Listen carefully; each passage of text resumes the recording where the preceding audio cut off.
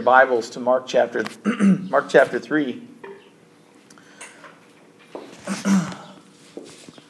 Last week we spent some time and we looked at Jesus as he ascended the mountain.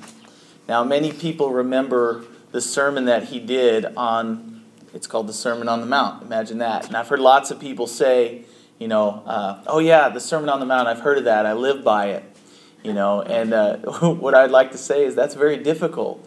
It's a tall order. But in the book of Mark, we don't see him sharing what he was teaching on the Sermon on the Mount, but we see what he went up there to do. And that was he had 12 men that he called to himself, but it seems that he called all his disciples to follow him to the top of the mountain there. And when he got up to the top, he selected 12 from the larger group that they should be with him and that they should be sent out by him with authority to cast out demons, to heal the sick, and to preach good news. Now, that's the result of having a relationship with Jesus, is that not only do you get saved and you have he becomes your Lord, he becomes your master, you follow him. It's not just about getting the ticket punched, though, but he wants to use us to reach other people just like he used people to reach us. And I think it's a wonderful thing, because it's not so much where okay, well, you're a partaker of this program, so we want you to come in and be a part of the program to reach other people, although that's part of it. But what happens is, as we get to know Jesus and as we learn more about him, we find out that he is a God who goes. He goes to the people that he cares about. And so as he leaves heaven and he comes down to minister to us, what he does is he can only stay here a certain amount of time because he was in a physical body. Even if he wasn't killed on the cross, he eventually would have died. Now we know that his purpose to come was to be crucified, but in order for the kingdom of God to continue to grow once he was crucified, he left something. He left his Spirit to dwell in us so that he could guide us into all truth, and that so he could also reach the rest of the world through us. So he picked out the 12 on the mountain there. And it's interesting to me that in this world and in the system that we're all accustomed to, when a person reaches a place of prominence, oftentimes what we see is that person becomes so busy with paperwork and management. And we think about this when we think about any of our bosses, or just you get to a certain spot and you have so much responsibility that you don't have time for the people that are working for you. And it seems like oftentimes, just about any job you work at, you don't see your boss a whole lot. But Jesus doesn't do that. He doesn't build the kingdom that way. What he does is he calls us to be with him. And that's true for us today. We don't have him physically here, but his name, God's name, is Emmanuel. He is God with us. That's just what it means. And so Jesus takes this time and he spends it with these 12 men and invests in them. He doesn't dial it back.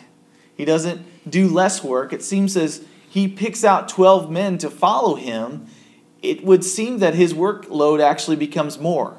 Because oftentimes we think, if I could just take this responsibility that I have and I had somebody to do it for me, then I would have less work. But we find with Jesus, and we find with, if you've ever had a task that you handed off to somebody, oftentimes it's more work to have somebody else do it, and then it's not even done right. And it seems to me that when Jesus was with his disciples, he invested in them, and they didn't get it. They misunderstood him. They went off on tangents. They asked if he wanted to call fire down on people. They were hacking off guards' ears. They were doing all these things that obviously Jesus did not come to do. He didn't come to destroy life, but he came to save men's souls.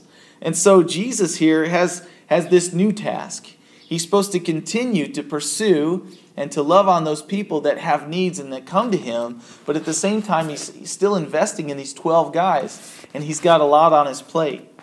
But we see that as he's got a lot on his plate, he's in this time in the book of Mark where he's being opposed by everybody that comes to him, except for those that have needs.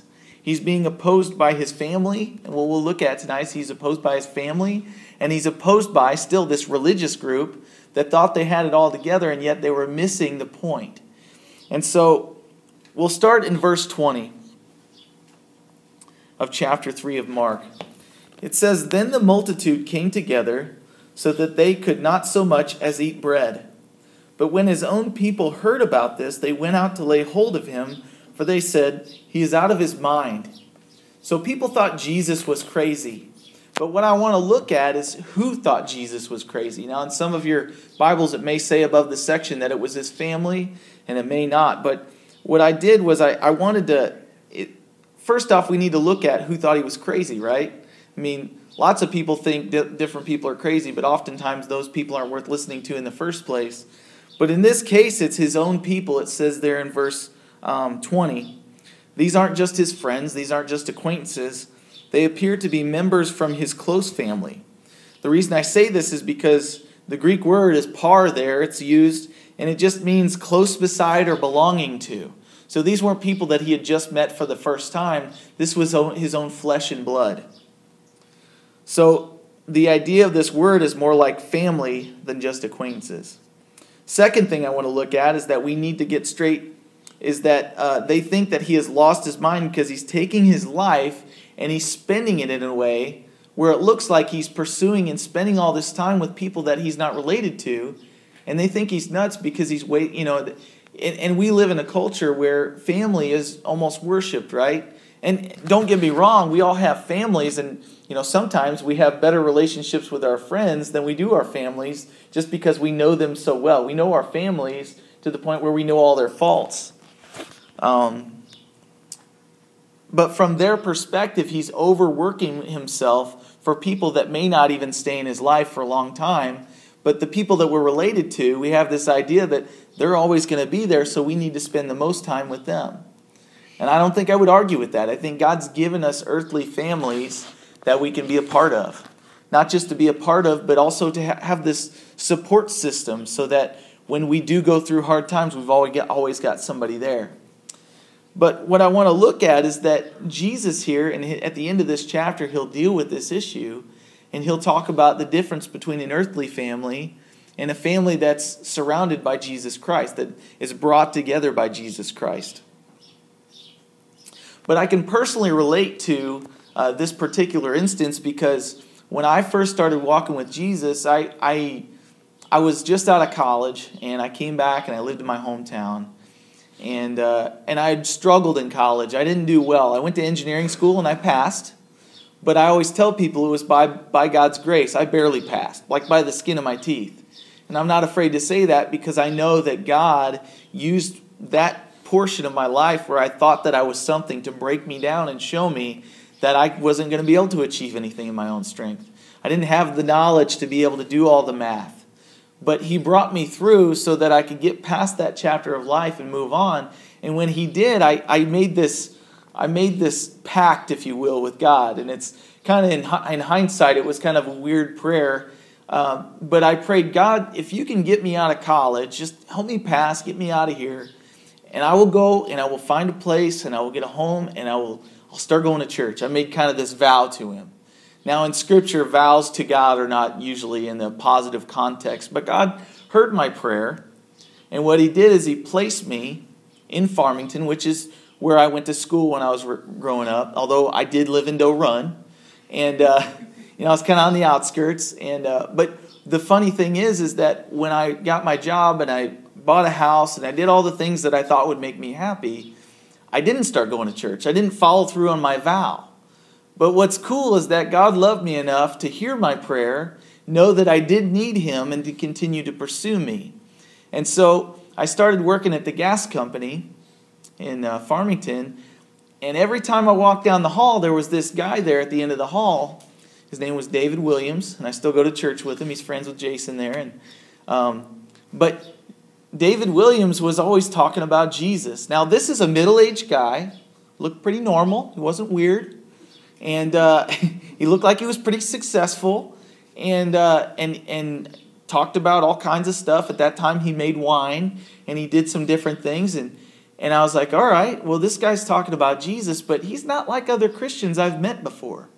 He's not, he's not wearing a super long skirt to try to look the part.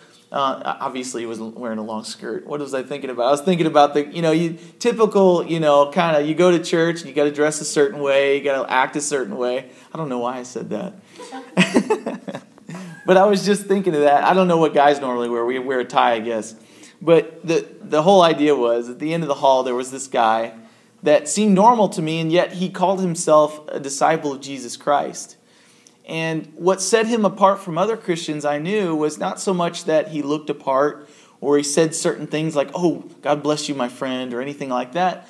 But he knew Scripture. He knew the Bible, and he was quoting it to me. And I would bring up these questions I had about God, and he would be able to answer them, not based on his own opinion, but based on Scripture.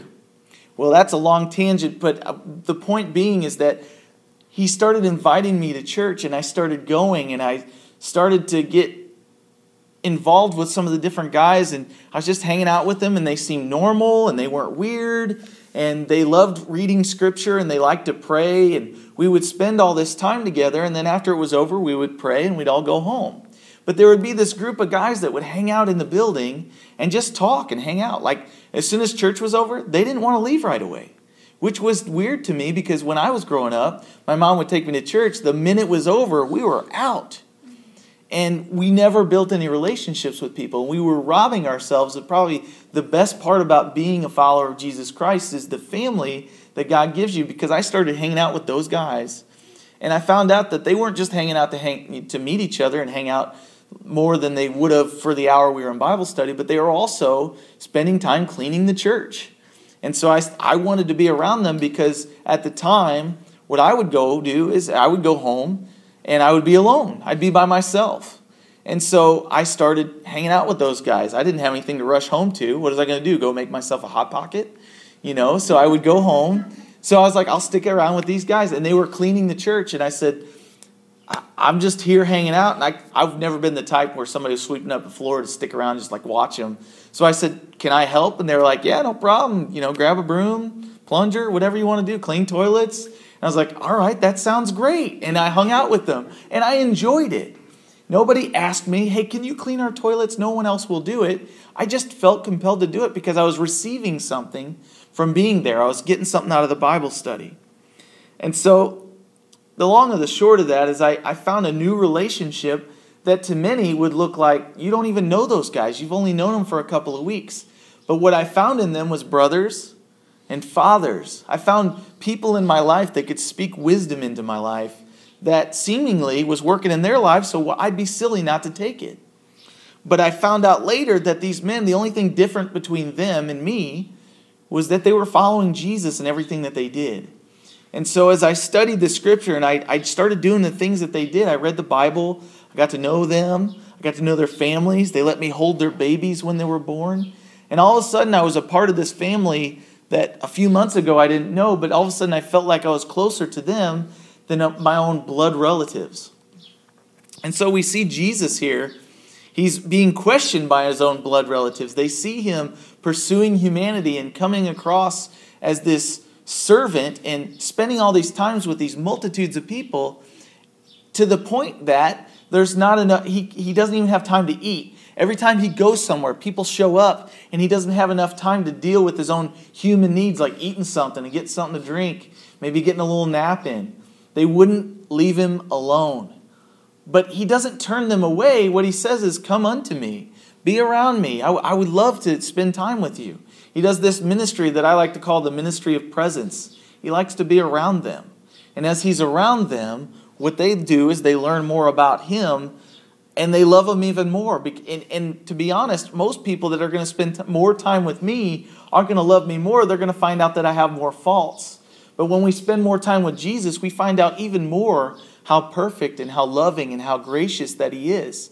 And then all of a sudden, nobody has to ask us to be around him. We just want to be in the house of the Lord with his people that have experienced the same love and the same grace that he's shown them. So there's that common denominator. The body of Christ is built up, as we talked about last week, of these people that in any other circumstance would never meet. And it's not necessarily a bad thing. We just all come from different backgrounds. But when we have that bond that is the salvation of Jesus Christ, all of a sudden, all those differences are still there. But they go away because we want to be around one another. And so Jesus knows all about the friction that's caused when we start to follow Jesus. when I started to follow Jesus and I started being around, every time the doors were open at the church, I was there. I wanted to be there. Well, here's the thing that happened. My family didn't like that because they were getting less time with me. It's not because I didn't care about them. It was just because I wanted to be around those guys because they had something that I did not have. They had peace. They had joy. They had patience with one another. They joked around and didn't take it personally because nobody thought that highly of themselves. And so Jesus showed me that these people were imperfect, and yet they were his children, and I wanted to be around them. I've harped on that enough. Matthew chapter 12, verse 22 through 23. I'll have it on the screen for you there. It says, "Then one was brought to Jesus," and this is in the midst of this group here, this big crowd. "Then one was brought to Jesus who was demon-possessed, blind, and mute. And Jesus, of course, as he always does, healed him, so that the blind and mute man both saw, and he spoke. And all the multitudes were amazed and said, 'Could this be the Son of David?'" So Jesus is in the midst of this, and his family thinks he's nuts. And this guy comes up who's blind, deaf, and mute. What? He's just deaf and blind. Which, deaf and mute are the same thing. He's deaf and mute. He can't hear anything. He can't, anyway, and he can't see. And he's also possessed by a demon. So as he's possessed by this demon, and he shows up in this place where Jesus was, doesn't say how he got there. Somebody might have brought him something else. But what it says is he came to Jesus and Jesus healed him. So they start asking this question, could this be the Son of David? Now in the Old Testament, when you think about King David, everybody knows David slayed Goliath with one stone. He used a sling and a stone, and he had a pocket full more because everybody says that, David had Goliath had some other brothers. So it was like he was ready to go out there and take care of business. But as we all know him for that, but what he was is God raised him up to be the king of Israel. It's because he was the king of Israel, and God was going to raise up through the nation Israel this Jesus, this Messiah that the Old Testament scriptures speak of. This phrase comes out of the Old Testament that says, the Son of David, the rod of Jesse, and there's all these other names. But they're all messianic terms, and they're asking the question, not just, could this be the son of some guy named David, but could this be the son of King David that was prophesied to come to rule and reign and to basically be the salvation of the people of Israel? Now they thought he was going to be an earthly king that would come in and save them from their physical kingdom, because at the time Rome had dominion over the area that they lived in. But what Jesus came to be was the Son of David. They were right. They were asking the right question. But verse 22 in our text today says, after this, the scribes who came down from Jerusalem said, "He has Beelzebub, and by the ruler of the demons he casts out demons." Now, if you haven't read the Old Testament, then you won't know the phrase Beelzebub. And that's okay, because I didn't know it till like 2 years ago. But the phrase Beelzebub it's this demon god, or this god. See, when you worship idols, behind them are demons. But what happens is Beelzebub he's this god of the Philistine people, and they worshipped him, and it literally just means Lord of the Flies. But in the New Testament, if you hear the phrase Beelzebub, it's just kind of a generic term for Satan. Now, everybody's heard of Satan. Around Halloween, you'll see a bunch of people walking around with pitchforks and horns on their head, and they'll be dressed up like the devil. The devil doesn't look like that, though. That's just kind of a cartoon idea of what he looks like. What does he look like? I don't know. But my New Testament tells me that he disguises himself as an angel of light. If someone's going to come in to deceive you, they're not going to dress up like a horned demon. They're going to come in and they're going to look like somebody that you would befriend, somebody you would talk to. And so Satan is what they're accusing him of being in the power of Satan, casting out demons. So right here's a problem. The religious leaders are basically accusing Jesus of black magic. And now, why did they accuse Jesus? And that's what I wanted to look at. Why did they accuse Jesus of casting out demons by the power of Satan? Well, I don't think it started there. I think that they were, first of all, skeptical that he was the Messiah. But second of all, I think they were jealous. Jesus shows up on the scene, and he's only been ministering for a year, and he's showing all these signs and wonders, which were really just to show that he had the power on earth to forgive sins. But as he's healing people, and as he's ministering to people in their needs, even guys that had leprosy that was incurable, he was healing them, he was cleansing them. And so all of a sudden he's got all these people following them. But these Pharisees and these scribes spent all of their time studying Scripture, and they wanted to be the ones that were in the know so that people would follow them. They had this power struggle. They wanted to rule over these people. And the best way to do it was to use religion, to use the guise of religion to basically puppet them, to make them do whatever they wanted. And so Jesus shows up on the scene, doesn't really do any of the stuff they're doing, but he does minister amongst the people, and he meets their needs. And as he does that, people start following him. They want to know more about this guy. And so they're jealous. So Jesus responds to this accusation he gives in parables. Verse 23 through 27. It says, "So he called them to himself, and he said to them in parables, 'How can Satan cast out Satan? If a kingdom is divided against itself, that kingdom cannot stand. And if a house is divided against itself, that house cannot stand. And if Satan has risen up against himself and is divided, he cannot stand, but he has an end.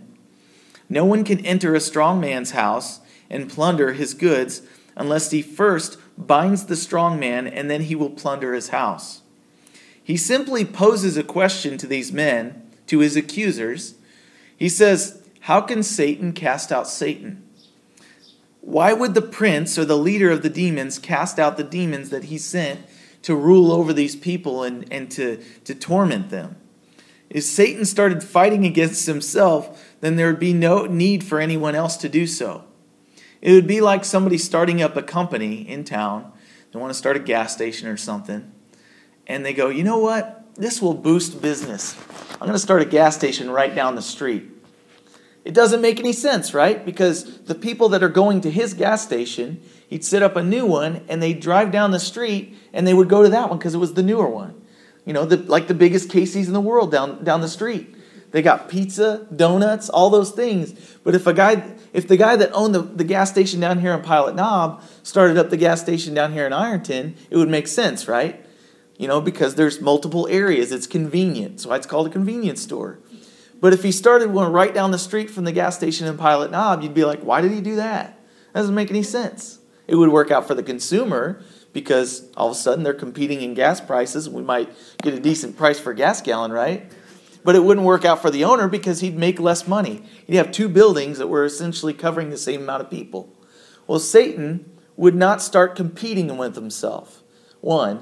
Number two, he wouldn't cast himself out. He wouldn't close down shop.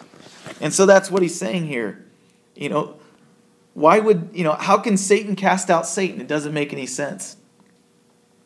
So Jesus is basically revealing to the scribes that this is by far the dumbest thing they've accused him of yet. And I use that word very liberally. It was the dumbest thing they've said to him yet. You know, you're casting out demons by the power of Satan. Well, that makes total sense. Why would I cast out myself if I was Satan? And so, you know, Jesus Christ, and then he says to them, no one can enter a strong man's house and plunder his goods unless he first binds the strong man, and then he will plunder the house. The strong man that he's talking about in this parable is Satan, but the one who binds the strong man can only be somebody that's stronger. You don't have a bouncer in a place to keep strong people out. That's a wuss. You don't have some short, scrawny guy as a bouncer at a place, right? You have somebody that's the biggest guy in town. You know, whether he's mean or not. You want that guy there because if you're paying him, he's on your payroll. You don't have to worry about crossing him. He's going to take care of you. And in the same way, Jesus is stronger than the strong man, Satan. He's the one that binds the enemy. And he came to do that. He came to bind the enemy and to set captives free. So to attribute the work of Jesus Christ to that of Satan is not only illogical, but it's evidence that you're on the way to committing what we call the unpardonable sin. Now, a lot of people get all worked up about this because there's always this question. What is the unpardonable sin? Well, rather than me coming up with something, let's just see what Scripture has to say about it.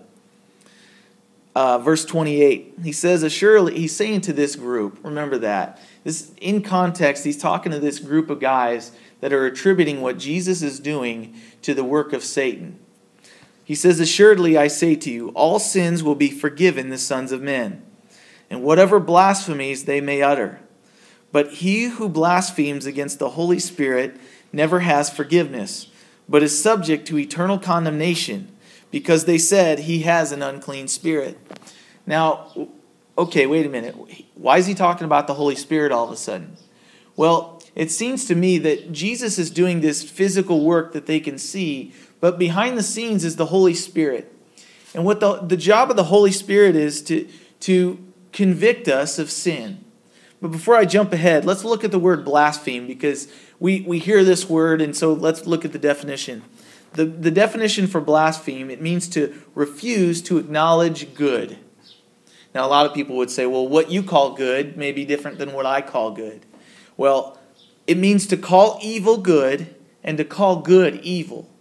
But wait a minute, whose standard are we talking about? Well, this is a Bible study. We're talking about God's standard. So if we're talking about refusing to acknowledge good as being good, to disagree with God means that you're disagreeing with the Holy Spirit. The Holy Spirit is with us and He convicts us. He shows us that when we're doing wrong things, it's that voice that says, are you sure that you're going to be doing this? It's the thing that a little kid, when he does something wrong that he knows is wrong, he tries to hide it. It's conviction. It draws us to a spot where we realize we've done something wrong. But Isaiah chapter 5 verse 20 says, woe to those who call evil good and good evil, who put darkness for light and light for darkness, who put bitter for sweet and sweet for bitter. Now, forgiveness in that verse that we just read, see, it says, assuredly I say to you, all sins will be forgiven the Son of Men, whatever blasphemies they may utter, but he who blasphemes against the Holy Spirit never has forgiveness. Okay, well, what's forgiveness? Well, the Greek word there is metanoia, which doesn't matter, but the definition of that word in the Greek just means repentance or to turn from. So let me rephrase it. He who refuses to agree with the Holy Spirit will never repent. Does that make sense? So to refuse to acknowledge the work of the Holy Spirit as good, or to in effect say that what Jesus says and does is evil, and in doing so ignore or not acknowledge their need for Him as Savior before they die, is the one sin that's unforgivable. So we would first need to examine what the work of the Holy Spirit is. And Jesus explains this work in John chapter 16, verse 5. If you'll turn there, I'm going to read it, but I just wanted everybody to turn there if you had a Bible. John chapter 16.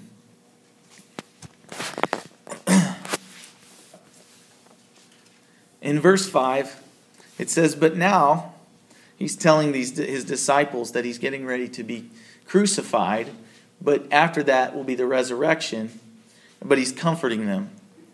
He says, but now I go away to him who sent me, and none of you asks me, where are you going? But because I have said these things to you, you're sorrowful. Sorrow has filled your heart. Nevertheless, I tell you the truth. It's to your advantage that I go away, for if I do not go away, the Helper, which is the Holy Spirit, will not come to you, but if I depart, I will send him to you, and when he has come, this is what he will do. He will convict the world of sin, he will convict the world of righteousness, and of judgment. Of sin, because they do not believe in me. That's why we need to know that we're sinners. Number 2, of righteousness, because I go to my Father, and you will see me no more, because he was the example of righteousness. And I'll convict the world of judgment, because the ruler of this world, is judged. So he convicts us of sin, righteousness, and judgment. If we know that we have sin, that's what the law shows us. If we try to live according to the 10 Commandments, we find out that we're sinners. But then to know that standard has been lived up to, righteousness, the example that we have is Jesus' life. So he convicts us of righteousness. And then he convicts us of judgment because those who walk unworthy and those who sin will be judged. We should be convicted of that. Now, I want to define, because oftentimes people hear the word condemnation and conviction and they say it's the same thing. But Romans 8:1 says that says, "Thank you that there is therefore no condemnation in Christ Jesus." There's no condemnation. Okay, but what is that? Well, condemnation will drive you away from God. It'll say you're not good enough and God can't save you. We'll realize that that's never God speaking that to you. That's Satan. He will try to deceive you into thinking that you're past the point of being loved by God. Conviction, however, is different. It's completely different. Because conviction, if you're convicted by something that you hear in a Bible study or when you're reading the Bible or when God's just speaking something to your heart and it drives you to Jesus asking for forgiveness, that's the difference. Conviction and condemnation. Condemnation drives you away from God. Conviction drives you to God. And so as we look at that, he convicts us of sin and of righteousness and of judgment. The best thing that God can do for us is say, you're not living up to the right standard. But when he does that, it's truth. But it's with love, because he says, but my son, I'm well pleased in him. He did live according to the standard that I've set. And he's given his life so that you may have life. And he takes on the death that's caused by your sin. Now in John chapter 3, verse 16, we all know this verse, right? It says, for God so loved the world that he gave his only begotten Son, that whoever believes in him shall not perish, but have everlasting life. But then it goes on in verse 17 through 20 to say, for God did not send his Son into the world to condemn the world, but that the world through him might be saved. He who believes in him is not condemned, pushed away from God, but he who does not believe is condemned already, because he has not believed in the name of the only begotten Son of God. This is the condemnation, that the light came into the world. Men loved darkness instead of light, because their deeds were evil. For everyone practicing evil, or dwelling in it, continuing in it, hates the light and does not come to the light, lest he be found out, lest his deeds should be exposed. Now, when we think about going into a dark room with a flashlight, why do we take a flashlight in there? Because we want to see what's in there. But so often, what happens is that sin darkens our hearts. We have these things, and sin separates us from God, and God wants to come in with the flashlight because he loves us too much to let us dwell in sin, and he wants to point it out, and we go, no, don't point it out, because then I'll be convicted, and then I'll have to do something about it. And he says, that's the best spot to be in. I want you to be convicted of your sin because I love you. I sent my Son to pay for your sin. If you don't know you're sick, you won't come to the doctor. And so he shows that. He shines that light into our hearts. So what this first passage that we read, he came in to convict the world of sin. But the world does not want him, lest their deeds and their sin should be exposed. I didn't want God for a time because I realized that if he pointed out my sins, I'd feel bad. But God doesn't care. He cares enough to show us that we should feel bad. That's just our conscience that's still tender to him showing us that we need him. When we stop feeling bad when we're doing sin, just be worried, because that means that we've sinned enough times, we've burned ourselves enough time on the stove of sin to realize that now our nerve endings aren't working. And when your nerve endings don't work, you can't feel things anymore. You drop them, or you put your hands in places where they'll get cut off. And so God, rather than wanting us to be cut off, he says, be softened. Be aware of the fact that you are a sinner, because it's the best thing that can happen. Because once you realize you're a sinner, then you know that you need grace, unmerited favor. You know you need a Savior. That being said, these scribes, back to the context, right?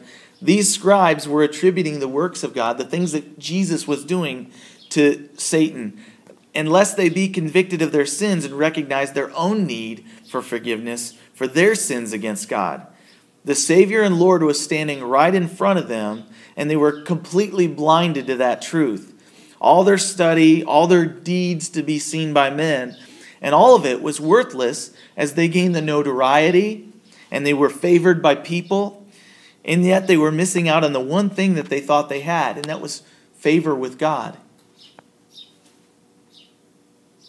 Jesus warns these men, because he loves them, not just to be rude. He warns these men that if they continue to harden their hearts to the works that God is doing, they will not inherit the kingdom of God. Their zeal would ultimately lead many of them who were leaders to the Jews to commit sins which no person who practices such things, as Paul wrote to the Galatians, no person who practices such things will inherit the kingdom of God. So I think I have it up there, Galatians chapter 5. I don't know if you can read it. I can't read it from here, so you probably can't. Sorry about that, but I'll read it. He taught these Galatian believers that were very legalistic in their worship of God.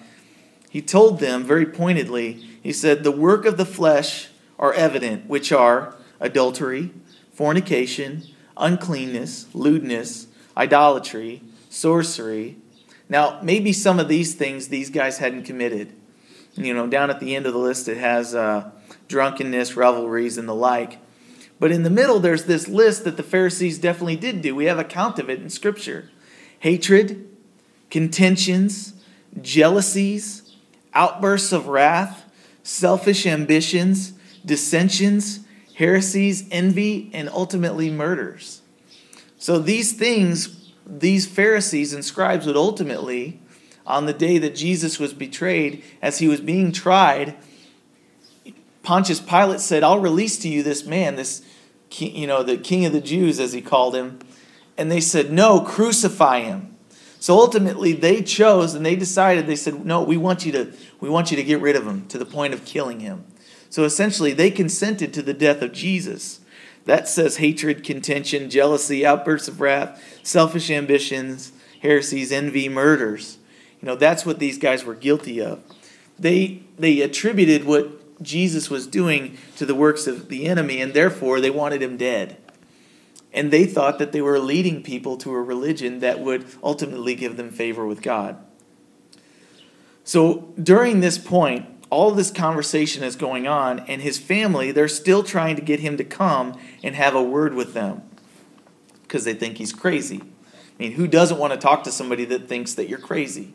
If I walked up to you and said, hey, I think you're crazy, will you come talk to me? You'd be like, no, I don't want to talk to you. You're crazy. You'd call them crazy. I'm not crazy. Verse 31. So then his brothers and his mother came, and standing outside they said to him, calling him, they sent to him and they were calling him. And a multitude was sitting around him, and they said to him, look, your mother and your brothers are outside seeking you. But he answered them, and he said, who is my mother and who are my brothers? And he looked around in a circle at those that were about him, those that were around him. And he said, here are my mother and my brothers. For whoever does the will of God is my brother and my sister and my mother. Now, to those that believe that Mary is to be worshipped or prayed to, this is kind of it's kind of a slap in the face, because Jesus himself didn't look at Mary and go, oh yeah, I do need to have her favor. She needs to be next to me. The way that Jesus looked at Mary was not with contention. He didn't hate her. He wasn't trying to be dishonoring to her. The Bible teaches us to honor our parents. We know that Jesus honored Mary because while he was being crucified, he was dying on the cross, and there were multiple people there. It says Mary and Mary Magdalene. And when Jesus, therefore, saw his mother while he was on the cross, the disciple, he pointed to the disciple. I'll just read from John. It says, when Jesus, therefore, saw his mother and the disciple whom he loved, that was John, standing there, he said to his mother, woman, behold your son. And then he said to his disciples, behold your mother. And from that hour, that disciple, John, took her to his own home. So Jesus, as he's dying on the cross, loved his mother so much that he knew he was getting ready to go away. And so he made sure that one of his disciples would take care of her. So we know he wasn't dishonoring his mom. But what we see is that Jesus doesn't look at family as necessarily those that we're blood related to. He looks at those who obey his Father as his family. Jesus uses this instance to teach that those who obey the Word of God were Jesus' family. He did not say whoever goes to Bible study every time the doors are open. He didn't say whoever highlights the most passages in their Bible. He didn't say whoever helps make the coffee every week, whoever reads their Bible every day, or whoever memorizes the most scripture, although those things are good. What he said was, whoever does the will of God is my brother and my sister and my mother. Notice he didn't say father because God is his father. But we also know that Joseph wasn't there, and it looks like, and many commentators say that Joseph, his earthly father, though he wasn't, thank you. Thank you, Lord. Thank you, Lord, for my wife. He doesn't look at, anyway, Joseph, many believe he was already passed away by this point. But we know Ephesians 5, chapter 1, and I kind of put it on the banner as our verse for the church. It says, therefore be imitators of God as dear children. So if we imitate God and we believe on his Son, and as we do his will, we're his children. But what's the will of God 101, as I heard one pastor call it?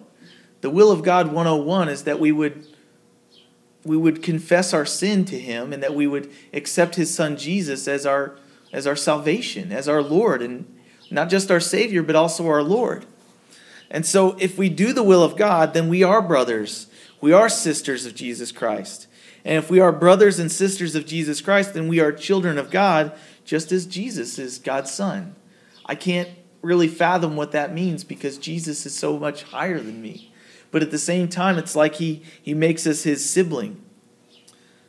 But what I love about this, to balance it out, is because many times when people start walking with the Lord, those that are closest to them start to look at them and think, like, oh, so you're a Christian now. Like, what tragedy caused you to get to that point in your life? Like, is that all you had left? You just had to go to church, But what I would say is that God gives us a family that's closer than any other family I've ever had. He gives us a family that is there when your other family isn't able to be there. Or if you don't have a family. I know many people. I know one guy in particular, he doesn't have a dad. And so God's given him a earthly dad kind of through church. He's got people in his life that can fill that role. But in Psalm 27, verse 10 through 14, I don't know if I put it up there or not. If you have your Bible, you can turn there. It's my favorite psalm in the world. There's like 150, so it's hard to pick one, but God used this to minister to me when I was really struggling.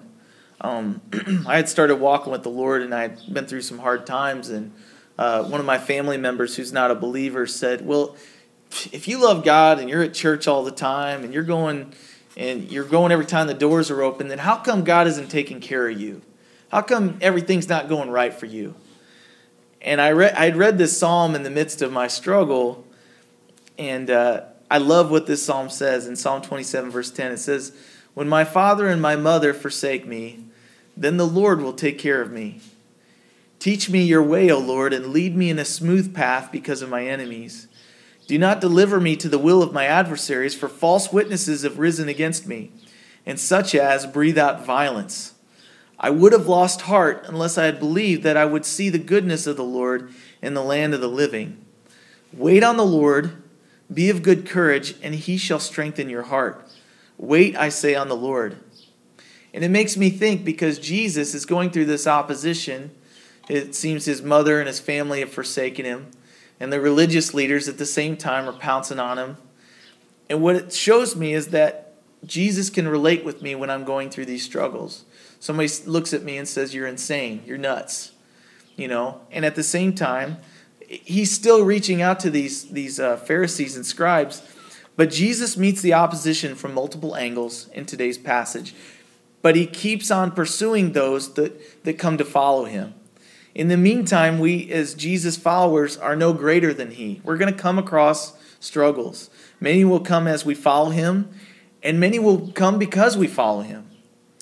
They'll accuse us of being evil, but many will come from our own families. Many will accuse us of insanity. But there's one thing that I know. Matthew chapter 5, verse 10 says, "Blessed are those who are persecuted for righteousness' sake, for theirs is the kingdom of heaven."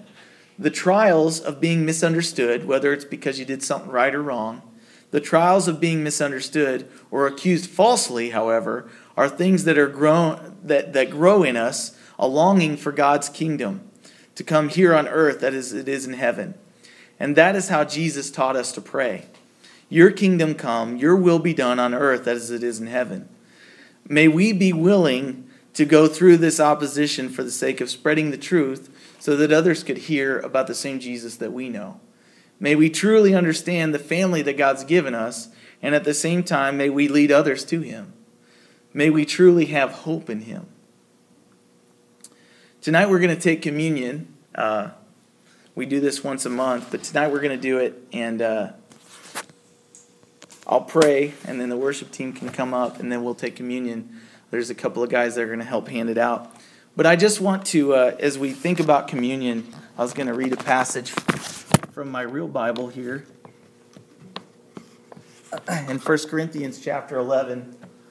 Because we were talking about the blasphemy of the Holy Spirit, and it's, we talk about it as the unpardonable sin, but the only way that it's unpardonable is when you spend your entire life and you say, "Lord, not yet, I'll come to you later. Not yet, I'll come to you later." And then at the end of your life, you've done it so many times that you're just like, "He won't forgive me." People get to that spot. Well, let me tell you that, God is not willing that any should perish, but that all should come to everlasting life. So if Jesus has been showing you some things, and for a long time you've said, "Not yet," or, "I believe, but I don't really want to follow," just let me encourage you. It's not too late, and this is the best time to do it. The day of salvation is today. So if you're here tonight and you heard this message and you're like, "Hey, that's me. I've struggled with that. I haven't really wanted to follow the Lord, but I see what He's doing is good, and I want to call it good. I want to agree with God for the first time." Then maybe you should pray and ask the Lord to do that. Ask Him to save you.